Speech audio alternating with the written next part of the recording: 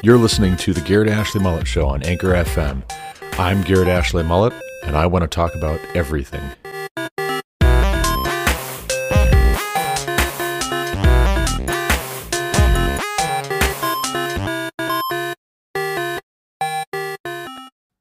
There was a man of the hill country of Ephraim, whose name was Micah.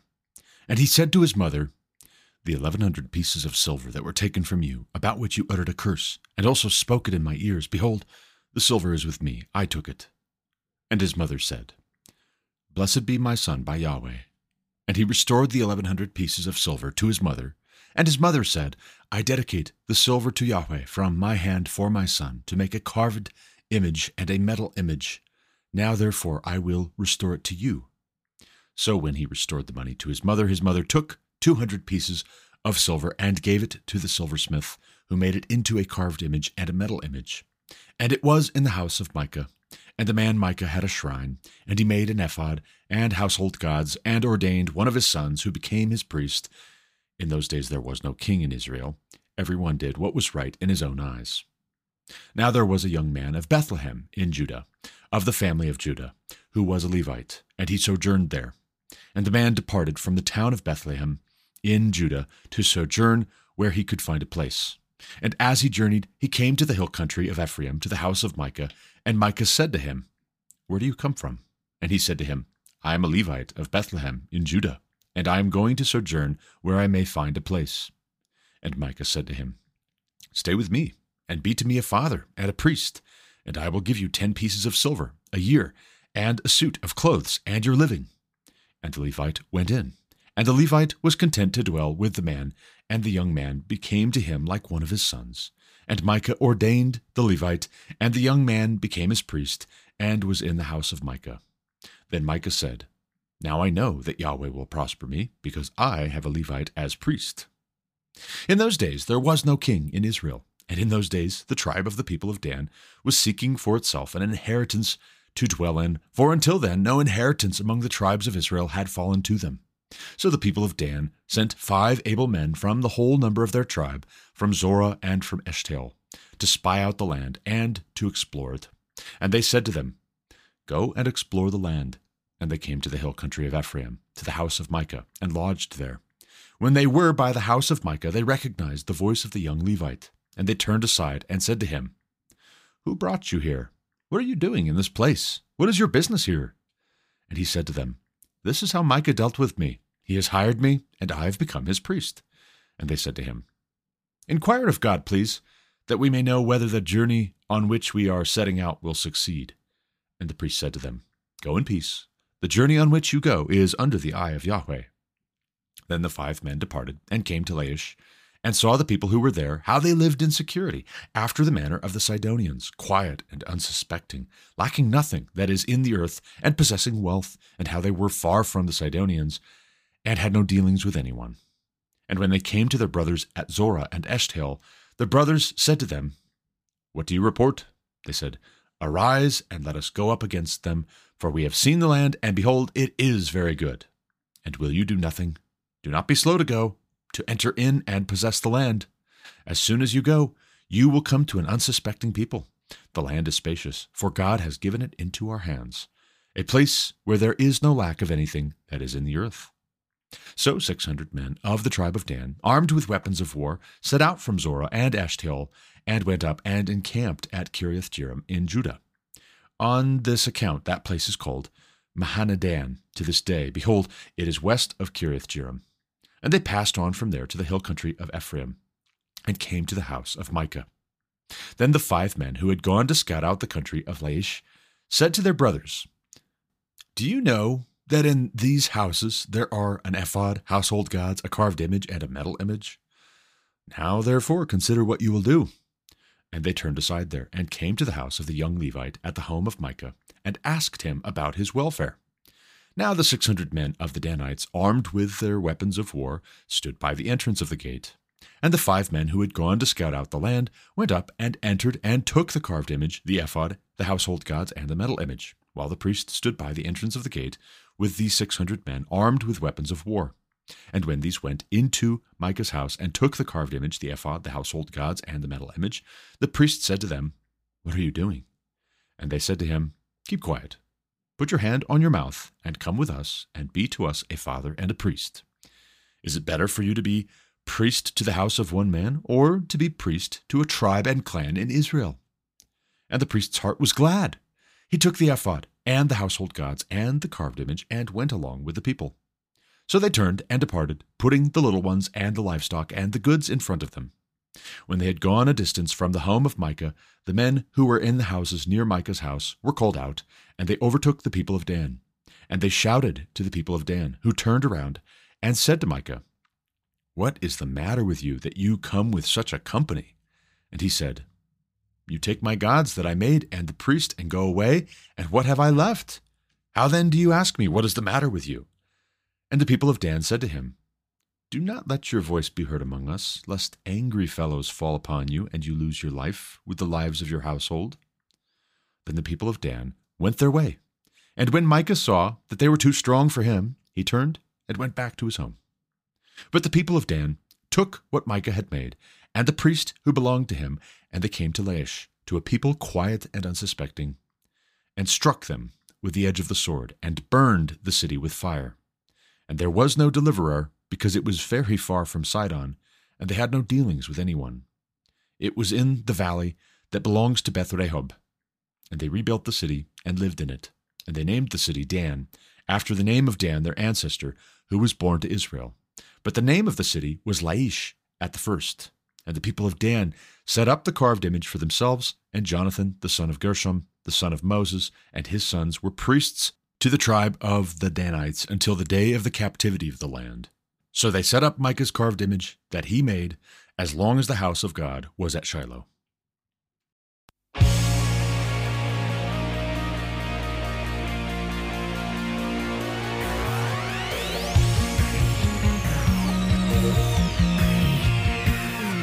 Welcome back to the Garrett Ashley Mullet Show. This is, of course, Garrett Ashley Mullet coming to you from Greeley, Colorado for episode 712 of this podcast. Today is Wednesday, September 13th, 2023. And that was a whole lot of nonsense. That was just a lot of what in the world. What is this, a Monty Python sketch about how the people of Israel came into the Promised Land? It's a parody. And it's a parody all the way down. What's gross is that you have people doing what is right in their own eyes and deciding that they're just going to change up. They're just going to go ahead and mix in whatever, right? It's going to be an eclectic thing. Oh, worship of Yahweh? Check. Saying a little prayer, honoring Yahweh with our lips? Check. Having a Levite in the mix? Yeah, check. Also. Having an ephod? Yeah, well, I think that's part of how it's supposed to go, right? I think that's biblical. Having an ephod, we've got an ephod. Let's make an ephod, and also let's make a carved image and a metal image, even though God expressly said, do not do that. Let's go ahead and make some idols, and let's have a Levite priest, our own Levite priest, be first for some guy, right? Some guy has his own priest, and he says, oh, yeah, now I know it's going to go well. Now I know Yahweh will prosper me because I have a Levite as priest. Wait a second, you idiot. You can't be serious. You can't think that having your own priest is all there is to it. You'll find out in due time, my friends, my listeners, you'll find out that Israel has Levite priests for a long, long time. It doesn't keep them from trouble. The trouble is they have the Levite priests. Okay, check. Yep, you check that box. Great. And you mix in the worship of other gods, and you worship those other gods right alongside Yahweh, which he told you as the very first command in the 10 Commandments. You know, the ones that God wrote with his own finger on tablets of stone and gave to Moses. And then Moses came down from the mountain, Mount Sinai, to find that the people were frolicking, having probably something like Burning Man, quite honestly, around a golden calf and playing, which is a euphemism, I just about guarantee you, for orgies, orgiastic worship of a false god, right as Moses is coming down with the tablets of stone, the law, the 10 Commandments, to give to the people. Yeah, you remember that? That's pretty much what Israel does. And it's not sanctified just because they have a Levite. This guy's household is not sanctified because he has a Levite as a priest. His own personal, oh man, I've got my own personal priest. I have my own Levite. I am going to do just fine. I'm going to do great. It doesn't work at scale for the people of Israel when they make the golden calf after telling Aaron, and there was a very similar mindset when they told Aaron this, up, make us a golden image. It didn't go well for the people of Israel just because they had Aaron, the proto-Levite priest, make the golden calf for them. And it doesn't go well for this guy named Micah in the hill country of Ephraim. In fact, the tribe of Dan blows through on their way to go and murder a whole bunch of innocent people. It seems like they didn't do anything. They were just minding their own business. Their greatest crime was that they were vulnerable and weak and naive, and they didn't see what was coming. They got decimated. They got destroyed. Dan just decides, okay, we're going to move into this place. This land seems good to us. And it's like they're trying to imitate some of the form, but they don't have the attitude of what God brought Israel into the promised land in the first place to have. They're going to do a very similar sort of a thing, kind of, sort of, but it's a parody. It's a caricature of what God had told Israel to do. And so what, right? What do they expect? They blow through and they find this guy, Micah, who's got his own household gods, his own shrine, his own priest. They've got an ephod, they've got a carved image, they've got a metal image, they've got all the things, right? They decide, you know what? You work for us now. The question from the Levite is, what are you guys doing? And they say, you know what? How about you just shush? How about you just cover your mouth? Okay? We'll ask nicely for you to shut up and just do what you're told, because right now, might's going to make right. You are going to let us take you and all this stuff, all of the trappings of religion, and now you're going to be our priest. Wouldn't that be better? And it says the Levite priest was glad. He went from, what are you doing? And this doesn't make any sense. Yeah, you're right. It doesn't make any sense. To being glad. Why? Because it appealed to his vanity. It was selfish ambition and vain conceit, and reverence for Yahweh did not enter into it. It was a non-factor. That's the other side of the coin, or that's what precedes doing what is right in their own eyes and having a whole lot of tomfoolery be the result. Dan says, we're going to take this Levite, we're going to take these religious trappings, and we'll be on our way, and we will go get our own inheritance. We will dispossess this people that lives in peace in this place. We'll kill them and take their land.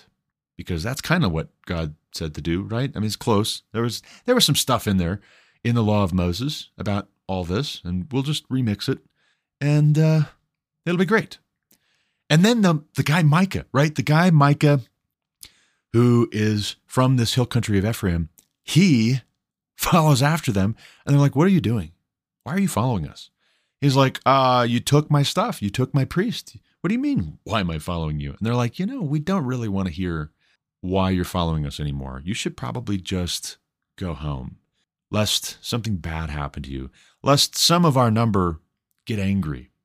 And then he's like, okay, well, I guess I'll just go home then, because you have a good point. You make a good point that I could lose my life and my whole household be murdered by y'all. You make a good point. On second thought, I think I will just go home. It's fine. This is not honorable. This is not good and godly. This is chaos and bedlam. And in case you needed the reminder, there's no king in Israel. Everyone's doing what's right in their own eyes, and it's not right. Right in their own eyes is not right. What they should be doing is what's right in God's eyes. But that's the thing they don't want to do, and they've completely forgotten God.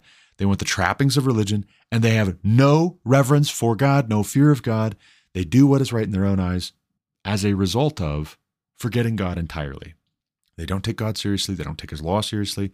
They don't meditate on it day and night. Why? Because it would get in the way of what they find to be pragmatic. And here's what's so dangerous about so much of what passes for wisdom in the mainstream evangelical scene in America. It occupies itself with what is right in our eyes. If we have the numbers, if we have the tithes and the offerings, if we have the big, beautiful building, if we have people showing up and people are excited and happy and enthusiastic, We don't have to actually see spiritual growth and obedience now. We don't have to see repentance now. We can just tell ourselves that if they keep coming, if we keep doing this, at a certain point, it'll go well with us. At a certain point, God will do the business of correcting and convicting and confronting, and then these people will repent of their sins, and they'll turn away from their false gods, and they will obey God. They will confess their sins, that is to say, agree with God that they have sinned, and they will pursue righteousness at some point. But God will have to do that part. We're just going to get people to show up. If we get people to show up, then we'll count it a success. But again, it's selfish ambition and vain conceit. It's like this man Micah's own personal Levite being glad all of a sudden when it's put to him like this. What would be better, for you to be the Levite dedicated to one household, or for you to be the Levite dedicated to a whole tribe, the tribe of Dan? It happens just like that. It's folly. It's extraordinarily stupid. It's stupid, and it's not going to end well. It didn't end well for these guys. It won't end well for us. But will we learn?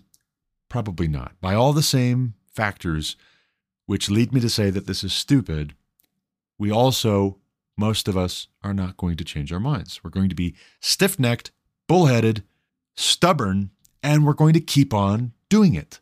And when confronted, when challenged, we'll be told the same kinds of things. Those of us who might be like, hey, what are we doing? What is going on? This is not okay.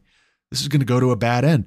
We'll get the same kind of response from certain wicked men who like the trappings of religion, but they say, you know what, you should probably pipe down less. Someone, they don't even take ownership of the threat being from them. Someone might get angry and do you harm. You might lose your life. Yeah, is that someone you? How about you just come right out and say what you're going to say? Because what you could say is, you'll stand by my side and you will speak up on my behalf if what I'm saying is right and true. You could say that if you were an honorable man, but you're not. You're not an honorable man, so you make veiled threats because you got a lot of people behind you. You make veiled threats to deprive me of life and liberty. Whatever will do the trick, but you hope it doesn't come to that, because that would really interrupt your plans for today. It wouldn't exactly be restful for you to either kill me or to stand by and watch and listen. I mean, it's just such a mess. There's such a mess when we have to kill somebody for upsetting what we wanted to do, because that's all we really care about. And when that's all we really care about, what we might do, unfortunately, is get people doing something, right? We say, oh, there's a lot going on. That's a mess. Let's do something. We'll do something. And then we do something. And as long as we did something, who cares whether it was right in our eyes or whether this is what God ordained, this is what God commanded? Who cares? As long as we're doing something, we can feel good about ourselves. And that is not correct. That is foolish. That is being wise in our own eyes. You might as well just paraphrase, everyone did what was right in his own eyes, as everyone was wise in his own eyes. This is where humility before God brings a blessing, because humility before God means that you recognize what's right in your own eyes is very often not right. There's a way that seems right to a man. In the end, it leads to death. That's what the humble man, the truly humble man, knows. And that's why the truly humble man is wise, not just wise in his own eyes. And so some will say, oh, but Garrett, I think you're being a little harsh. And I say, no, I'm not. The rest of y'all are being too lenient, and you don't take this seriously enough, and you don't realize that the simple-mindedness, thinking that you'll be protected by strength in numbers, that simple-mindedness is not original. It's not new. There is no new thing under the sun. Your attitude has been tried, and it always leads to disaster. And just because you don't see a demagogue leading you to disaster, or you see somebody you think is a demagogue and he's on the other side, that doesn't mean you can't have as bad and worse outcomes when no particular leader is named, and this just seems to be the collective will. The collective will needs to be called to repent. When the collective will is everyone does what is right in his own eyes, and there is no fear of God before our eyes. And here's the little secret about God and the character of God in the Old Testament and forever, for all time. God will let you do it. Here you prayed, you honored God with your lips, and you prayed and you asked for wisdom, but you didn't believe you would actually get wisdom. And so James would say in the New Testament, you shouldn't expect to receive anything. You're a double-minded man, unstable in all your ways. And if you had really meant it, you wouldn't be citing how it's fine. It's been working out just fine the way we've been doing it. You wouldn't be tiptoeing through the tulips, and you wouldn't be beating around the bush. If you really had asked God for wisdom and you believed that you had gotten it, you would be boldly saying, stop, stop, stop, stop, stop. Repent. Agree with God. That's what confession is, by the way. Confession is agreeing with God in a single-minded way. I want to have one mind as opposed to having two minds, because the double-minded man is unstable in all of his ways. And this is also, ironically, what is being gotten at, what is being alluded to when Jesus says, I would that you were hot or cold, but because you are lukewarm, I will spew you out of my mouth, which is a word picture to describe vomit or spitting. Just when somebody spits out their drink because they're really surprised by something said, or it's really an especially nasty thing, that's what Jesus does to the lukewarm. And what is the lukewarmness? It's being double-minded. It would actually arguably be better, and I think this is also why God hardens the heart of Pharaoh, because Pharaoh hardens his own heart, and God is just going to habituate Pharaoh's hardening of his own heart by pressing the point, pressing the decision. No, you're being too ambiguous. I want you to just come right out and say, and make it very clear so that the people in the back can hear you are opposing God. God says, let his people go. And you say, no, I won't. Or you say, well, maybe I will. Will you? No. Actually, on second thought, no. Did everybody hear that? He said no. Okay. All right. That's all we needed. You'll see. And God will make an example of you. And you don't have to take my word for it. Just give it time. Give it time, and God himself will rebuke you. But I tried, right? I tried to warn you, and you wouldn't listen. My work here is done. I am innocent of this matter. My hands are clean. I tried to warn you, and you wanted to be stiff-necked and stubborn and grumble. And boy howdy, is that ever a recipe for judgment? Grumbling plus disobedience plus stubbornness. Get ready for 40 years of wandering in the wilderness. If that's how you are, all right, God says, consistently, again and again, because his character doesn't change. He says, okay, you want to be that way? Now comes the judgment. A man reaps what he sows. You want to be stubborn and double-minded, unstable in all your ways?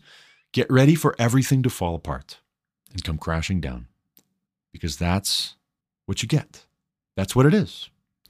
And if you loved wisdom instead of loving so much being thought-wise, if you loved wisdom instead of just being wise in your own eyes, you would have thanked the one who corrected you instead of hating them for it, instead of looking for ways to get back at them. If you were really wise, you would listen to a corrective and you would be reasonable, but you are wise in your own eyes. This business in Judges chapter 17 and 18, whatever you feel about Samson, however much attention Samson gets because toxic masculinity or some dumb thing is all we can see in the story. We don't talk nearly enough about what kind of a woman Delilah is. Watch out for a woman like Delilah, man alive. Watch out for a woman like the unnamed Philistine woman who was his first wife. No, that's not the lesson we take away.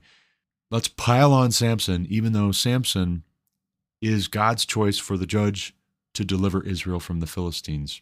Whatever you feel about Samson's imperfections, what we read in Judges 17 and 18, right after the death of Samson is told about, is far, far worse. All the more rather than less because it doesn't even have the courage to just come right out and say, this is wrong and this is a bad choice. These guys who are doing these things, they do whatever is right in their own eyes, but except for this guy Micah, they're all nameless. They're all anonymous. You get a tribe, and so you get collective guilt, collective responsibility, but no one individual has to own that this is the wicked thing that they're going to do. Where do you even start in addressing the folly when you have people who will say, you should probably keep quiet lest someone become upset and angry and take your life and fall on you and take your life. Yeah, who? You're the one who speaks for the group, apparently. Is it you? Are you the one who's going to fall on me? Is it you? Some people might get offended. You will hear when you try to correct certain things or advise a wiser way, a more faithful, obedient, godly way, you will hear very often somebody might get offended. Yeah, is the somebody you? Thank you for the reminder. Thank you for telling me somebody might get offended if we changed the way we're doing it because God said so. I think the somebody is you. You would be offended. You would be uncomfortable with that because you are double-minded. You haven't fully made up your mind in favor of doing the right thing, doing the obedient thing, doing the faithful thing, believing God. And okay, that is what it is. Carry on. Don't say I didn't warn you. And yet there's nobody warning the characters involved in Judges chapter 17 and 18. Things just proceed uninterrupted. And part of the reason is because the warning was already delivered. The warning was delivered by Moses and by Joshua. The warnings are already contained in the laws of Moses that were not Moses' laws, they were laws from God, given to Moses to give to the people of Israel. The warnings were already given. And so now you do what you do, and you'll suffer the consequences. And if you say, well, nobody told us, yes, as a matter of fact, Moses did, Joshua did, and you wouldn't listen. You forgot, your fathers forgot, your grandfathers forgot, on purpose, deliberately, intentionally. But boy, howdy, they didn't forget to keep the trappings of religion. They have attended to that. They have an appearance of godliness, but they deny its power. And then they're confused and they're, I don't know. Why are we being oppressed by fill in the blank? Whoever's next. Everybody gets a turn oppressing us. Gee, just one of life's mysteries, I suppose. No. If you would read what was told you by God, what was promised by God about blessings and cursings, blessings for obedience, cursings for disobedience, if you would have read it, you would know this is exactly what God told you was going to happen. And as a matter of fact, you're doing exactly what Moses predicted you were going to do because you are a stiff-necked people. You are a stubborn people. You are a wise in your own eyes, stiff-necked, stubborn, disobedient people, unrepentant people. And when that is the case, you are without excuse. You suppressed the truth because your deeds were dark, because of your own unrighteousness. I understand you want to make a difference. Well, you can start by sticking to your own business. You don't even know what your business is because you've been so hands-off, so self-indulgent, so comfortable, so vain and ambitious for so long. You don't even know what your business is. And so you leave it to others. And if those others happen to be unscrupulous men, dishonest men, cheats, scoundrels, murderers, liars, frauds, and they take everything you've got and then they tell you, you might want to just pipe down. Why don't you just go home, lest somebody fall on you and you lose your life? What do? You do that. You go back home. You leave it well enough alone. You say, okay, well, it's apparently not any of my business, except they just ran off with all your stuff. They just took all your stuff and left you there. If that wasn't your business that just went over the horizon with those guys, well, then I guess you don't have any business. And I guess this is it for you. Maybe try again. Start from scratch. That's the best I can tell you now. But when you start from scratch again, mark my words, when you start from scratch again, rethink why you do what you do. It's not enough to do something. Do what you do because God said so. In yesterday's episode, we talked about Aaron Renn's article, essay, what have you, over at aaronrenn.com, talking about building counter institutions, the need to build counter institutions. He was quoting Sheffield and Levin and explaining that the moderating, mediating institutions have all broken down. Why have they broken down? Because they decided to tickle ears and to tell men and women, in particular, actually, especially women, what they wanted to hear, to flatter. Don't think they can't be bought. They can absolutely be bought and have been. And so they're captive institutions. And if you try to come up with a counter institution, like Aaron Renn was saying, we need to be prepared for the captive institutions to pull out the knives and breathe veiled threats to you one after another about how, somebody might get offended. There was a reason we were doing it the way we were doing it. Oh, I see. Not because you feared God, apparently, but because you feared the mob. You feared the people who would withdraw their attention and their time and their membership and their money. I see. You didn't fear God, that he would withdraw his blessing. And that's how we got to now. Switching gears, though, let's talk about a story I stumbled across yesterday from Not the Bee. Daniel Plainview, not his real name, because Daniel Plainview is the character played by Daniel Day-Lewis in There Will Be Blood, a movie about the early days of the oil and gas industry here in the U.S., down in Texas specifically. Daniel Plainview, his pseudonym, I'm sure, posted this September 12th, that is yesterday. Scientists uncover largest potential lithium deposit in the world, larger than all reserves of current mines multiple times over in supervolcano caldera on Oregon-Nevada border. As Daniel Plainview reminds us, July 22nd, Not the Bee, posted about a tiny Arkansas town that could become the epicenter of a U.S. lithium boom. They have apparently a supply of lithium there, which is sizable. This find, being reported in the Pacific Northwest, is, they say, estimated to be 20 to 40 million tons of lithium. That is, if you didn't know, 700% of all the lithium in all the current mines around the entire world combined. That's a lot of lithium. Now, if you'll remember, lithium-ion batteries are what power most electric vehicles. That's what you're charging. You're charging a lithium-ion battery. And also a lot of other rechargeable batteries are lithium-ion batteries. Now, on the flip side, lithium-ion batteries can be expensive, but a lot of the reason they can be expensive is because you're transporting the raw materials across oceans, across borders. If they're being mined, these lithium deposits, across the globe, and then they're being refined and turned into batteries across the globe, and then they're being shipped here as finished goods, there are so many costs associated with transportation and everybody getting their cut, which are tacked on before you can pull this thing off the shelf, or you can buy the thing that is made possible with the lithium-ion batteries.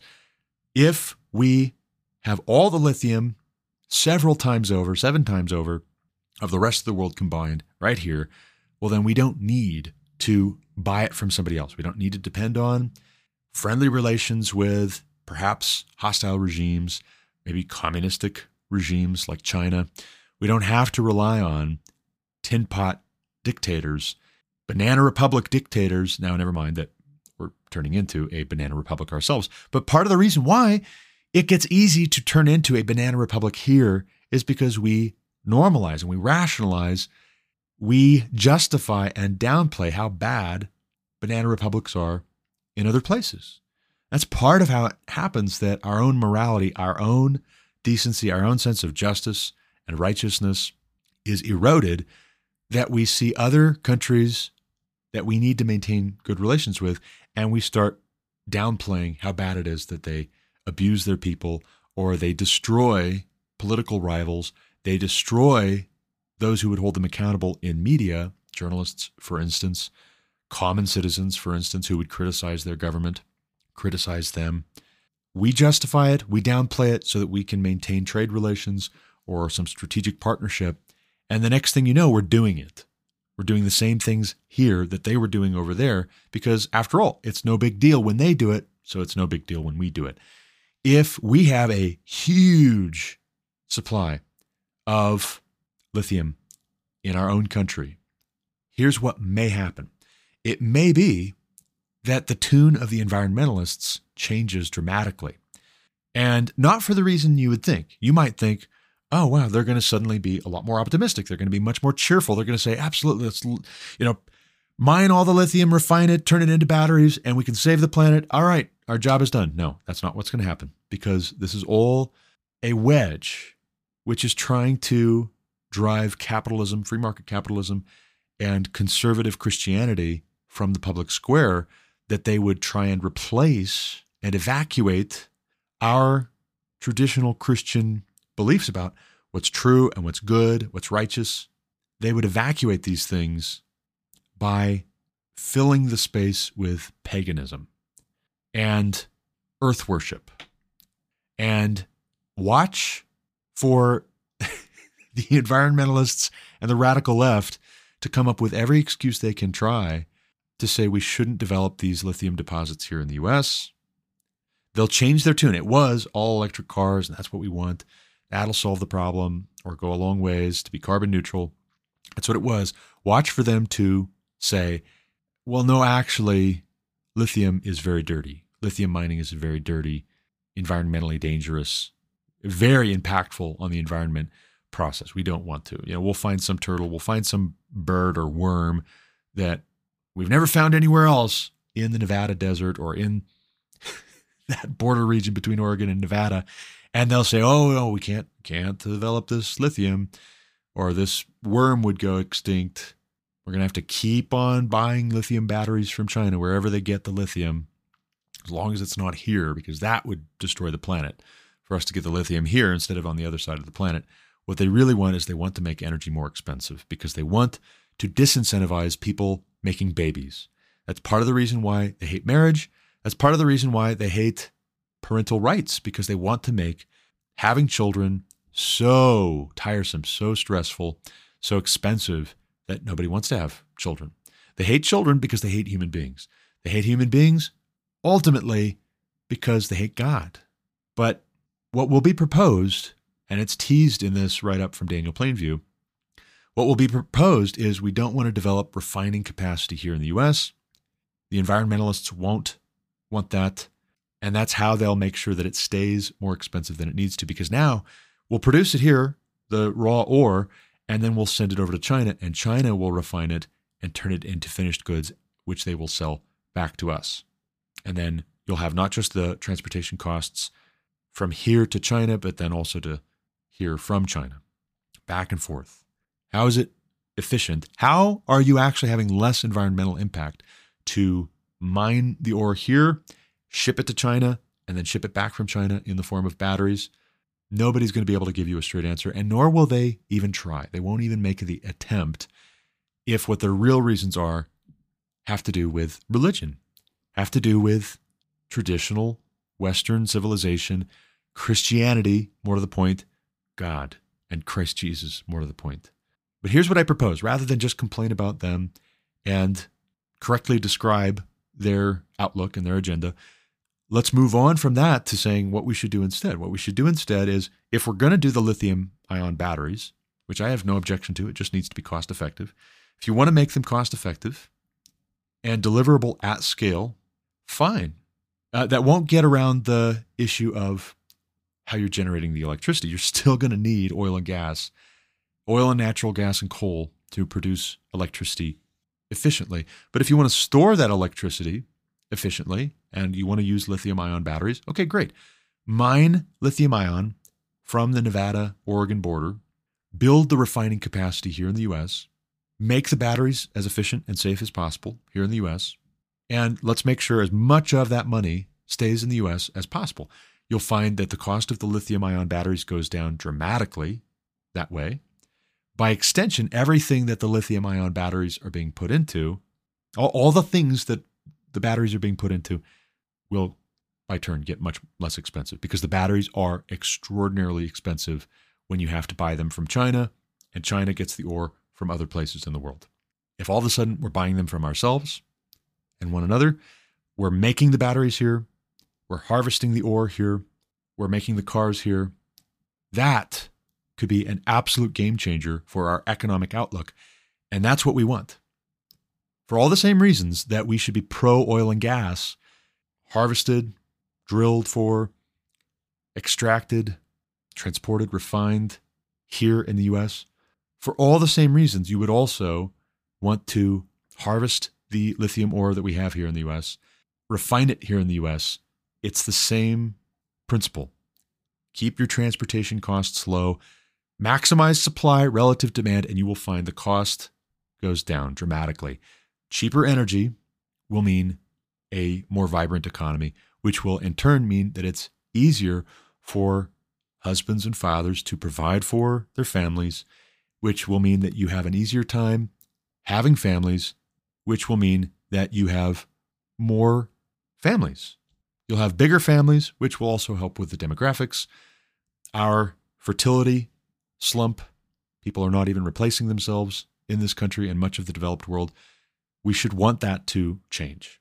We should want that to turn around. We need that to turn around. In fact, we have a mandate from God, the Dominion Mandate, to turn that around. Young men, listen, if you want to get married and have a whole bunch of beautiful children and raise those children with your beautiful wife, homeschool them, it's a good thing. God said, be fruitful and multiply, fill the earth and subdue it. All those instincts you have, don't suppress them.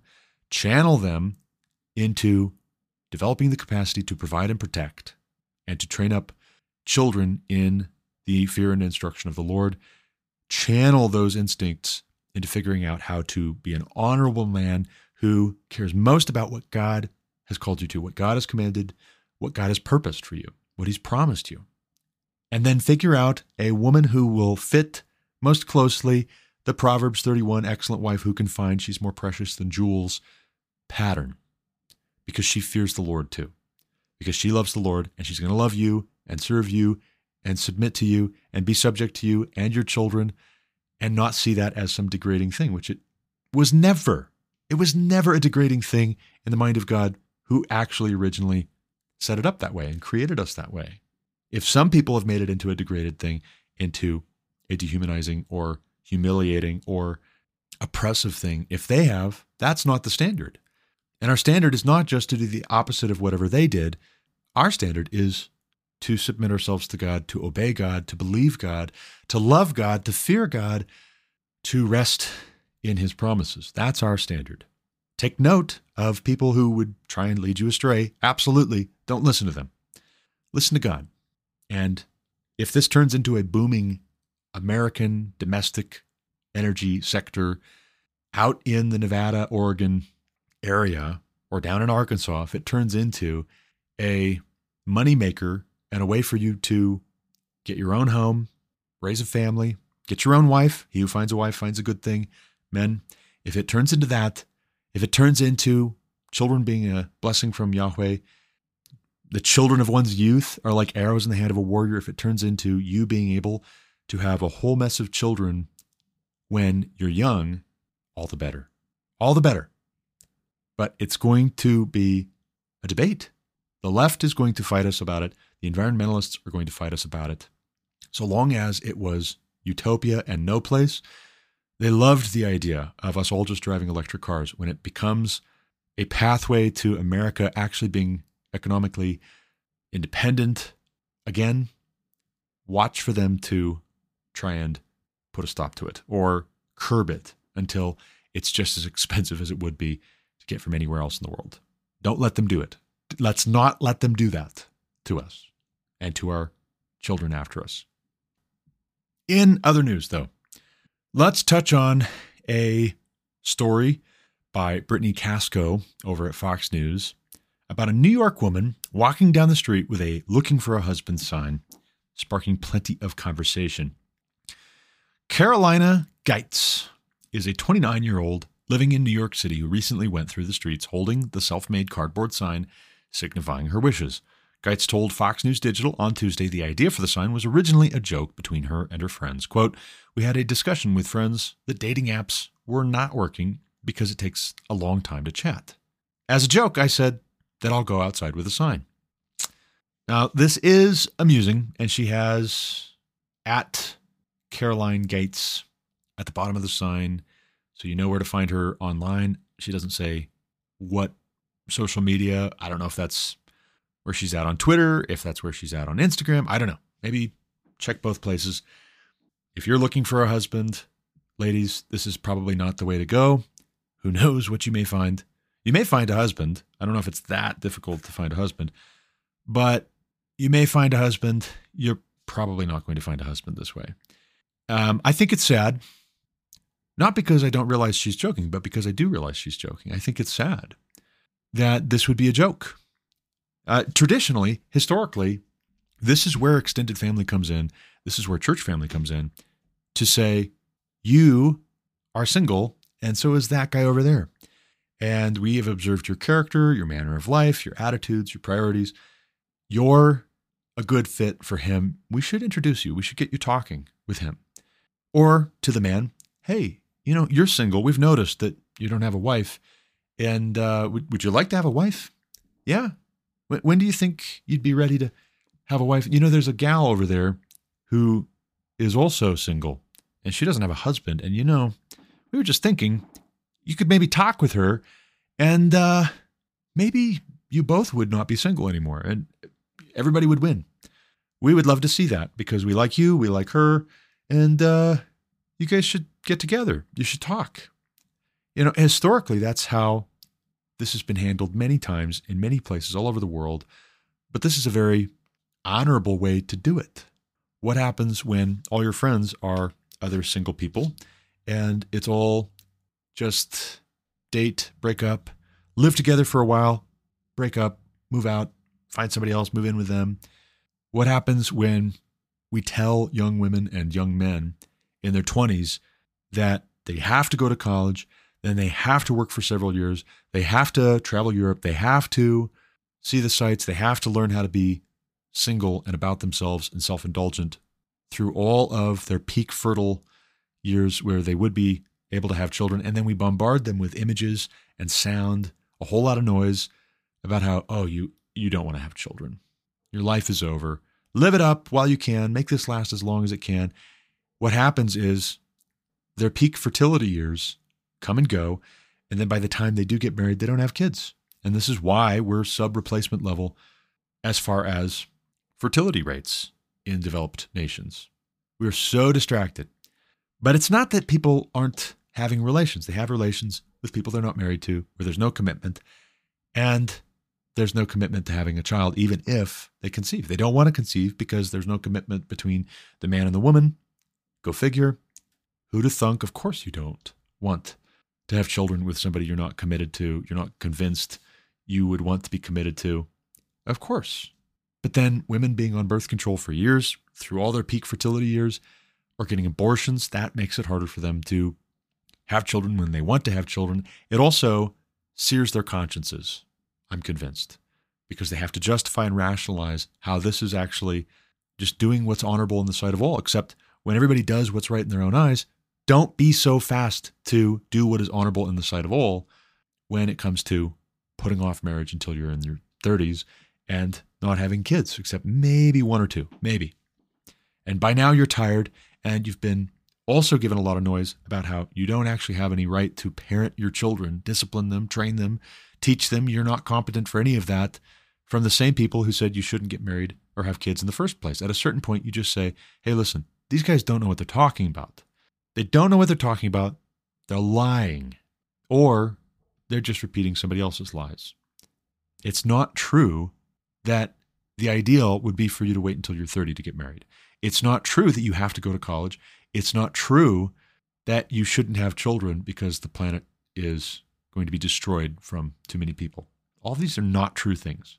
They're lies from selfish people who wanted everybody else around them to be selfish so that they wouldn't have anybody calling them out for being selfish. This gal making a joke of walking around with a sign looking for a husband. Does she expect to find a husband? No, I don't believe she does.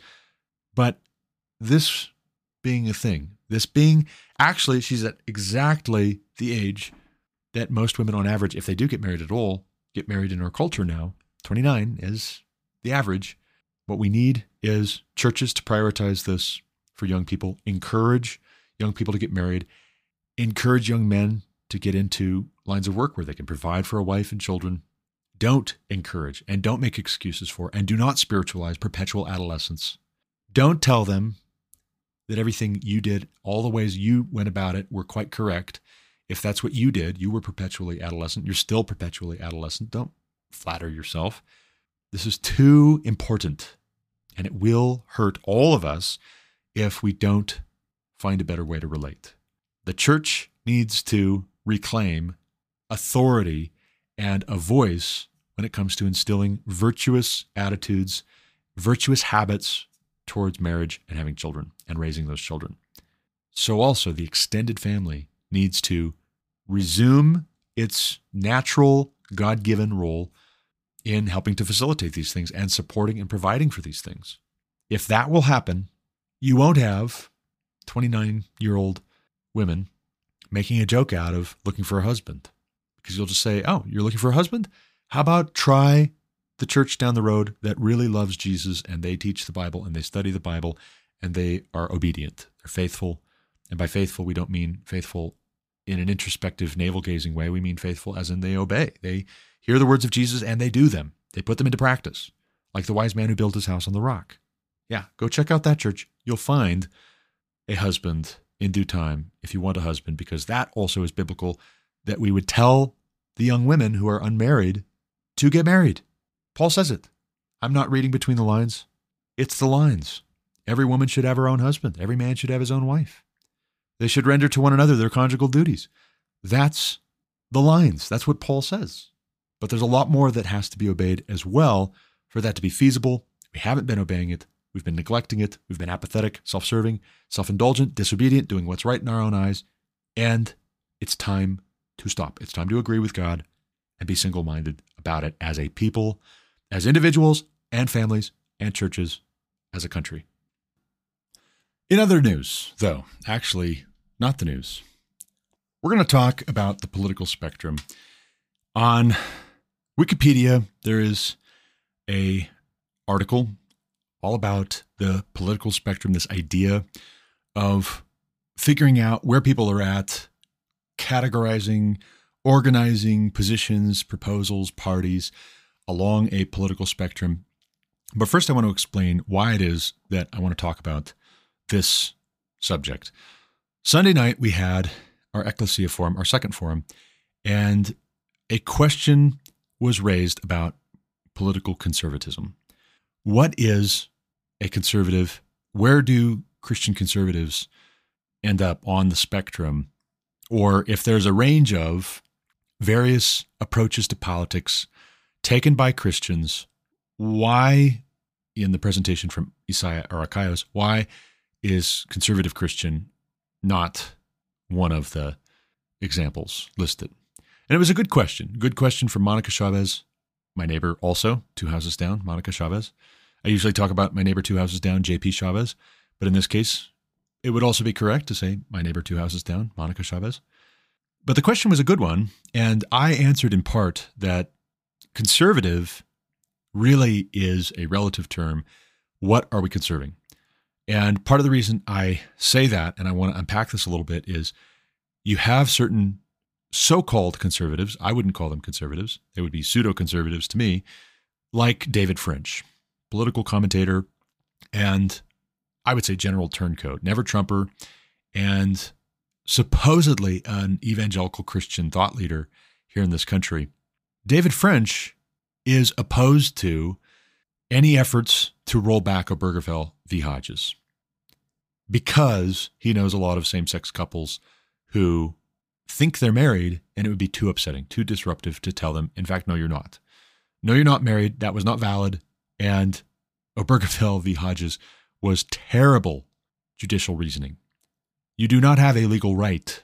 You don't have a constitutional right. You don't have a right in the eyes of God to pretend that 2 men can get married, 2 women can get married. You don't have the right.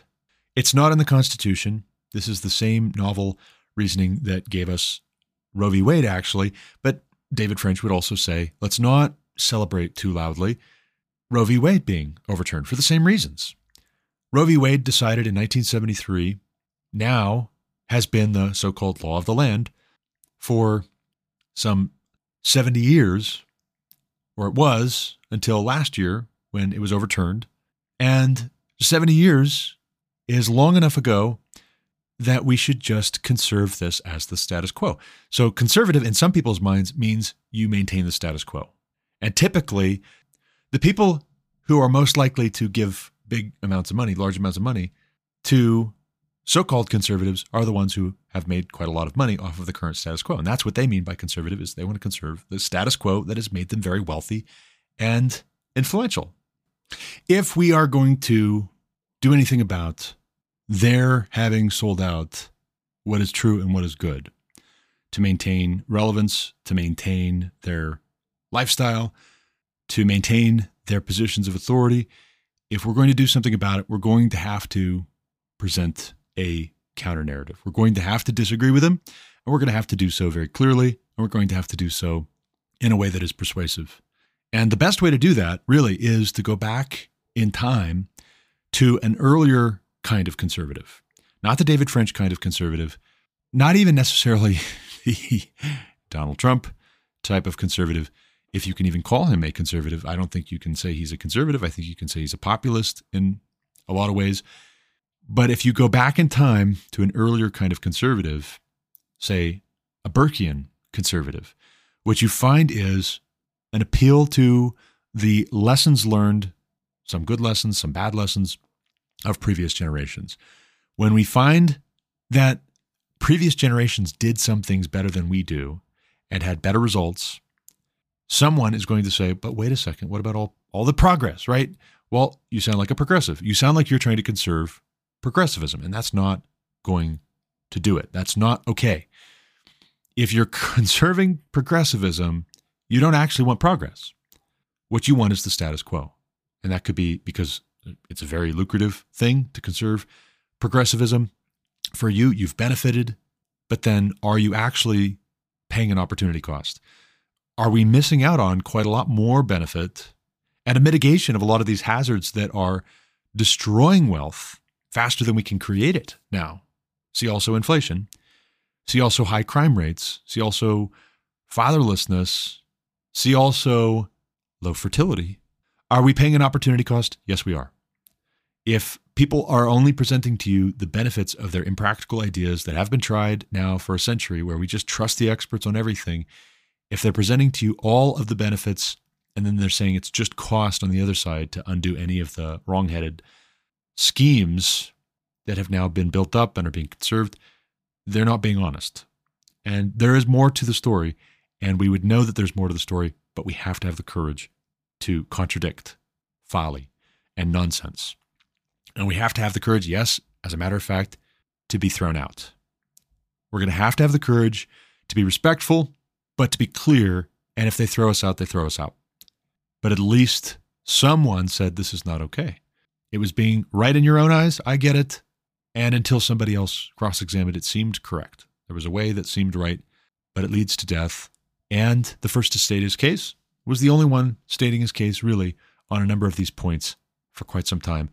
The second needs to come and examine the first to state his case. But back to the political spectrum. Let's talk about it, and let's explain how this came to be, that there is such a thing as a political spectrum. Because you don't find this in the Bible. You find following after Yahweh, obeying Yahweh, serving Yahweh on the one hand, and then on the other hand, idolatry. On the other hand, wickedness. That's the political spectrum in the Bible, so to speak. So what do we mean today by political spectrum? Well, here's what Wikipedia says. A political spectrum is a system to characterize and classify different political positions in relation to one another. These positions sit upon one or more geometric axes that represent independent political dimensions. The expressions political compass and political map are used to refer to the political spectrum as well, especially to popular two-dimensional models of it. Most long-standing spectra include the left-right dimension as a measure of social, political, and economic hierarchy, which originally referred to seating arrangements in the French Parliament after the Revolution, 1789 to 1799, with radicals on the left and aristocrats on the right. While communism and socialism are usually regarded internationally as being on the left, conservatism and reactionism are generally regarded as being on the right. Liberalism can mean different things in different contexts, being sometimes on the left, social liberalism, and other times on the right, conservative liberalism or classical liberalism. Those with an intermediate outlook are sometimes classified as centrists. Politics that rejects the conventional left-right spectrum is often known as syncretic politics. This form of politics has been criticized as tending to mischaracterize positions that have a logical location on a two-axis spectrum because they seem randomly brought together on a one-axis left-right spectrum. Some political scientists have noted that a single left-right axis is too simplistic and insufficient for describing the existing variation in political beliefs and include other axes to compensate for this problem, although the descriptive words at polar opposites may vary, the axis of popular biaxial spectra are usually split between economic issues on a left-right dimension and sociocultural issues or an authority-liberty dimension. Now, that's the intro, right? That's the intro to political spectrum on Wikipedia. What do I have to say about it? Well, first, let's address the elephant in the room, that radicals love revolution, and aristocrats typically like the status quo. Aristocrats are the best men, or the men who are considered to be the best men.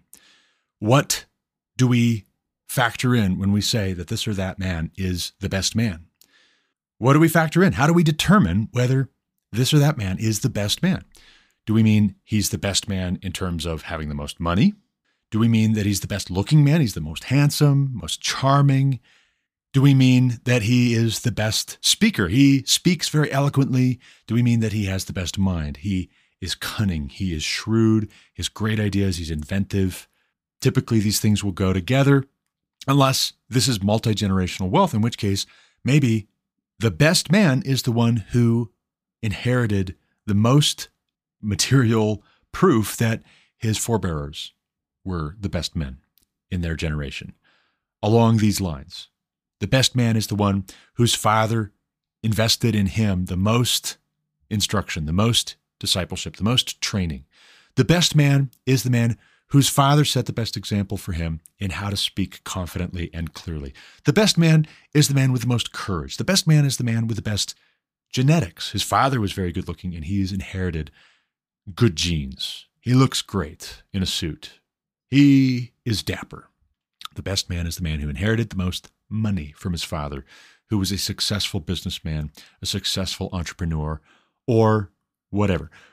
In a system where you have everything delineated based on the revolutionaries on the one hand, who typically want revolution because the status quo has not been good to them, and on the other hand, you have the conservatives who are marked by the best men who have profited the most off of the status quo being maintained for as long as it has. They figured out how to game the system, so to speak, right?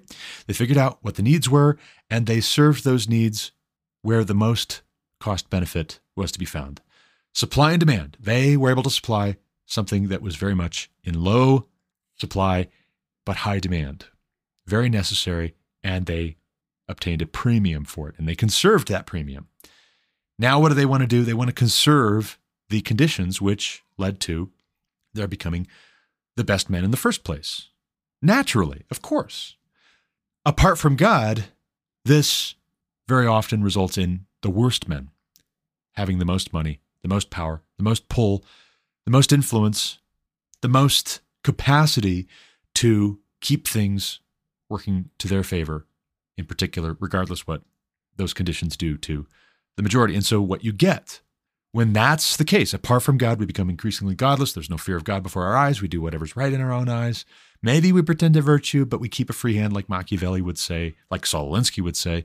So we conserve a status quo which is corrupt and partial and disobedient, ultimately. In that case, Edmund Burke would come in as described, as characterized by Russell Kirk in The Conservative Mind. And we have the choice to ratify, which is to say we agree with the laws of God, the moral laws of God in particular, or to break, to violate, to reject, to repudiate, to repeal the laws of God, at least in terms of what we will observe, what we will adhere to, what we will teach to future generations. When it becomes the case that the wealthiest, most powerful, most affluent, most influential men are the ones who are conserving a status quo that is godless and amoral, but actually really immoral. It purports to be amoral, but it ends up being immoral and ungodly.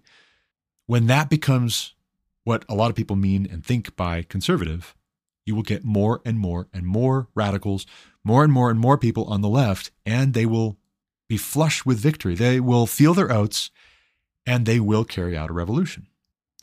Now, where you get a uniparty, and this is increasingly being talked about as how you describe the establishment of the Republican and Democrat Party in this country, when you get a uniparty is when the establishment of both parties, the people at the very, very top, are happy for it to appear as though there is debate, but it's all rigged. It's as real as professional wrestling was back in the day. It's all staged. It's all scripted. The outcomes are known ahead of time. If this were professional baseball or basketball or football, people would go to jail perhaps, or they would at least be barred from ever playing again when they fix matches, when they tell so-and-so, hey, you're going to go down in the third round. You guys are going to lose big time before the ninth inning. When people are making bets based on predicting, and then they themselves actually control the outcome, and they tell the players who appear to us to be playing an honest game, you're going to lose. We're putting you out there to lose. When that's happening in most spheres, when it's you or I who do that kind of a thing, we get in big, big trouble. It's a scandal. When there's no fear of God before our eyes, when there's partiality, when there's a pretending at virtue and there's a uniparty, and they work out these deals behind closed doors, they are doing so because they are all alike conservatives after a fashion, but they're conservatives of the current status quo, which is godless. And if it's a godless status quo, they're not really much better than these men of the tribe of Dan, the Danites in the book of Judges, where we read about this man named Micah, who lived in the land of Ephraim, who had his own private Levite, his own shrine, his own carved image, his own metal image. He had his own household gods. And then the Danites come through. And does it really matter whether we call them conservatives? Because they were kind of conserving some aspects of what God commanded. There is an ephod after all. There is a Levite involved after all. Do we call them conservatives because they were incorporating things that kind of have a loose affiliation with what was in the law of Moses that God gave to Moses to give to the people of Israel? Do we call them conservatives? Or do we call them radicals? Do we call them revolutionaries? Either way, what they're doing is wicked and evil, and it should be repudiated. And it's presented to us in the book of Judges so that we understand that the people doing what is evil in Yahweh's sight is of a piece with the people doing what is right in their own eyes. It's like when Bernie Sanders ran for president the last several times, and people would point out, hey, he's a socialist, right? And the Bernie bros would say, no. He's a democratic socialist. That doesn't actually alter in any way my concern. He's a socialist, right? The important operative word here is socialist. So he wants socialism by way of democracy, which actually is not an original idea. Frederick Bastiat wrote all about that in the early to mid 19th century. He wrote all about it. Yeah, socialism can absolutely come to you by way of legal plunder. Why is it legal? Because democracy. Why is this what we're coming to democratically? Because increasingly the masses are convinced by demagogues, by fraudsters, by charlatans, that we will all benefit if you legalize stealing from this person to give to these other people over here. And of course, the fraudsters, the charlatans get their cut. They're the middleman. They have to make sure it makes it safely to its intended recipients when you redistribute the wealth. But that's socialism. And if you're going to be socialistic, once you're in the system that says a supermajority of Democrats in the state of Colorado can just censure and remove any of their fellow Republicans in the House of Representatives that they want, that they don't like, pretty soon you have democratically and socialistically removed everybody who would be opposed to communism, out and out communism. And then, now it makes so much more sense that we would ship lithium ore to China and have China refine it and turn it into finished goods, manufactured goods, before shipping it back to us at a premium, and then holding that over our heads in the event of some kind of a war or conflict. Now it makes total sense that we would just put ourselves at the mercy of the Chinese Communist Party because, hey, you know what? The left in this country would rather cut a deal with communist China than let Republicans speak or let really true blue, honest to God conservatives make decisions. What this amounts to is a tyranny of the majority. And again, this goes back to Frederick Bastiat, who would say that absolute democracy is functional atheism. And it makes a lot of sense. It makes a lot of sense that when you say all we need to know is what the majority wants, what have you left out of the equation? You've left out of the equation what God says. There's no check and balance when it's pure democracy. It's just whatever you can get 51% to sign off on. But then the trouble is you've actually baked into the equation the recipe for a tyrant, for a strongman, for a totalitarian, for a autocrat to swoop in and tell everybody how it's going to be, because all he has to do is bully and bribe 51% into whatever he wants, or into giving all the emergency power over to him, and then you don't have a democracy anymore. And this is why it's really less the point whether you're a conservative, so-called, or you're a liberal, so-called. The question is, what is your determining factor for what you conserve and what you are permissive about? If we meant that the conservatives are more interested in conserving the good things that God has given us and entrusted to us, I think a lot more of us could, with good conscience, describe ourselves as conservatives. I call myself a conservative. I'm more concerned with that. I think we have a lot of good things that we need to conserve that have been passed down to us, but that not everything that has become the status quo in living memory for the vast majority of our people should be conserved. A lot of it should be abolished and repealed because it's ungodly, because it's unwise, it's been destructive, it has damaged the peace, it has been unjust, it has actually been a violation of what God says when he says he wants fair weights and measures. He doesn't want two sets of weights and measures. We have two sets of weights and measures, and how I can prove this to you is consider the claim that is central to social justice. It is at its core ungodly and an abomination to God. Social justice is because it is unequal weights and measures. That's all you need to know about it. It's also, insofar as it appeals to multi-generational sin, collective sin, but multi-generational sin and ethnocentric sins, it's a violation of what God says about not punishing children for the sins of their parents, or punishing parents for the sins of their children. Every man will bear his own guilt. Well, now the social justice warriors have contrived everything into you are responsible for the sins of all of not just your ancestors, but all of the ancestors of everybody who shares the same pigmentation as you. And when that's the case, if that's the case for long enough, and some people say, hey, I'm a conservative. Well, what kind of a conservative? Well, I want to conserve the status quo since Obergefell v. Hodges. I want to conserve the status quo since Roe v. Wade. I want to conserve the status quo since Edward Bernays overhauled the way that we do politics. I say, shame on you, and you are no conservative, or if you are, then I'm not. Why? Because that would that would be doubling down on the repudiation of the laws of God. Now, on the flip side, if what somebody meant by liberal is whatever God permits and blesses and says we should be free to do, I am really focused on us being free to do those things. If that's what somebody meant by liberal, I would say, fantastic, great, you can be a Christian liberal. Jesus talks a lot about freedom and being free indeed. Yeah, absolutely. To freedom we've been called. Yes, absolutely. Amen. And don't use your freedom as an occasion to sin. Don't use your freedom to become a slave to sin. Be a slave to righteousness. So don't go too far with this whole freedom thing to where you lose sight of your obligations and duties to be a slave for Christ, a servant of God. And this is where conservatives, real, true blue, genuine Burkean conservatives would say, we want ordered liberty. We don't want unrestrained liberty, because unrestrained liberty is as bad as pure democracy. It's godlessness. It's licentiousness. It's libertinism. It's lawlessness. You have to order liberty in order to preserve liberty, in order to make any use of liberty and to not have everything just come crashing down. And so going back to our forum from this past Sunday night, it was great, right? It was a great forum discussion, and it was a great question. What about, right? Monica asked, what about conservatism? Where's conservatism in all of this? It's a great question.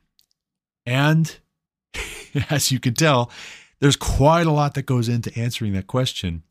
But the tricky thing is engaging in these discussions and even just being sure what we believe about these things, because God said so, because God said this, and we find that these principles have been tried and applied and successful, and we want that success. Or what would we say?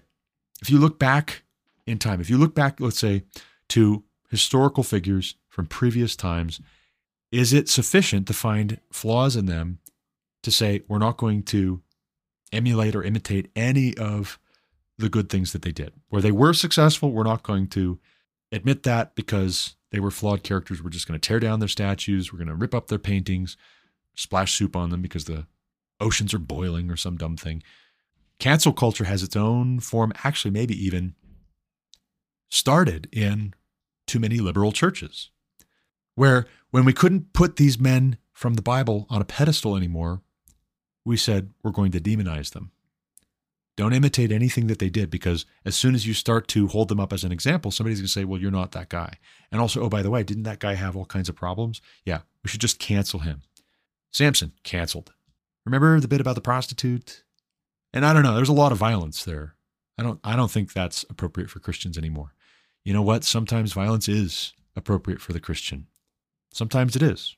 Say, for instance, if a Christian is in law enforcement and they're answering a call of an attempted rape, attempted murder, if the suspect wants to violently resist arrest and attack that cop, violence is the answer, actually. Really, truly. He does not bear the sword for nothing. Romans 13, New Testament, Paul. If you don't take it from Paul, then I think you're just making stuff up. And I think I don't agree with you. And I can make stuff up too. But let's go with Paul on this. How about soldiers too? The military. It's just scaling up the role of law enforcement domestically to say that we have a military, and the military is there to preserve and protect. I mean, ideally, whatever people have twisted it into, in some cases, the military is supposed to serve and protect the country whose military it is. If I, as the taxpayer, am taxed at 27%, and a lot of my tax money goes to fund weapons, vehicles, technology, the pay for lodging of, feeding of soldiers and their families, I expect that the military, my tax dollars and your tax dollars as Americans, support that military is going to protect our country from enemies who want to attack and kill our people, who want to steal what it is that we have. They want to take over our country. I expect our military is going to make it their business to protect us from those who do what is evil, to punish those who do what is evil. And if a Christian is in the military, serving in the military, I would say absolutely, yes, violence is the answer if that violence is directed at somebody who's doing what is evil. If it's an evil thing, if we can agree that it's an evil thing for a foreign army to come into our country and try to kill our people and take over our country, then I would say also too, it's an entirely lawful order in the eyes of God himself, who institutes governing authorities. No authority exists except what has been instituted by God, Romans 13 says. It's a lawful thing in the eyes of God and man for the Christian who serves in the military to use deadly force, to use violence, to restrain evil. But in closing, because I do have to run, it should be obvious by now that the big hurdle, the big challenge to talking about any of these things intelligibly is going to be the same kinds of responses from the same kinds of men that we read about in Judges 17 and 18. One, who want to innovate, and they take liberties that really are not theirs to take.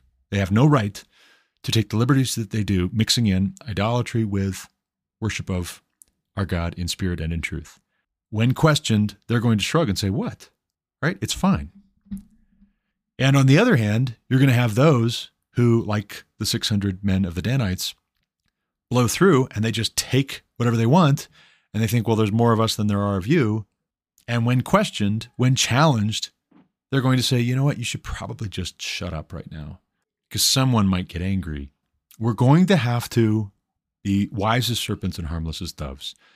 We're going to have to test things against the scriptures, and we're going to have to think long and hard about what is our business, that we would mind our own affairs, working with our hands, living quiet lives, aspiring to live quiet lives at least. We're going to have to think long and hard about what is our business. What are our affairs?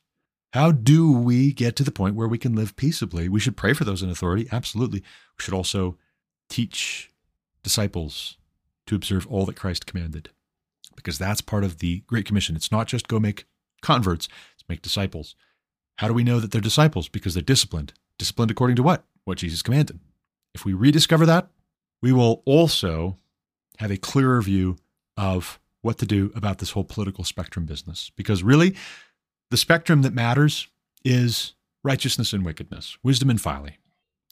What are your political views? Well, I'm for righteousness and wisdom. That's what I'm for. Which party, which movement is for that? That's the movement I want to be affiliated with. That's the party I'm going to vote for. That's the candidate I'm going to vote for. But like I said, I got to run.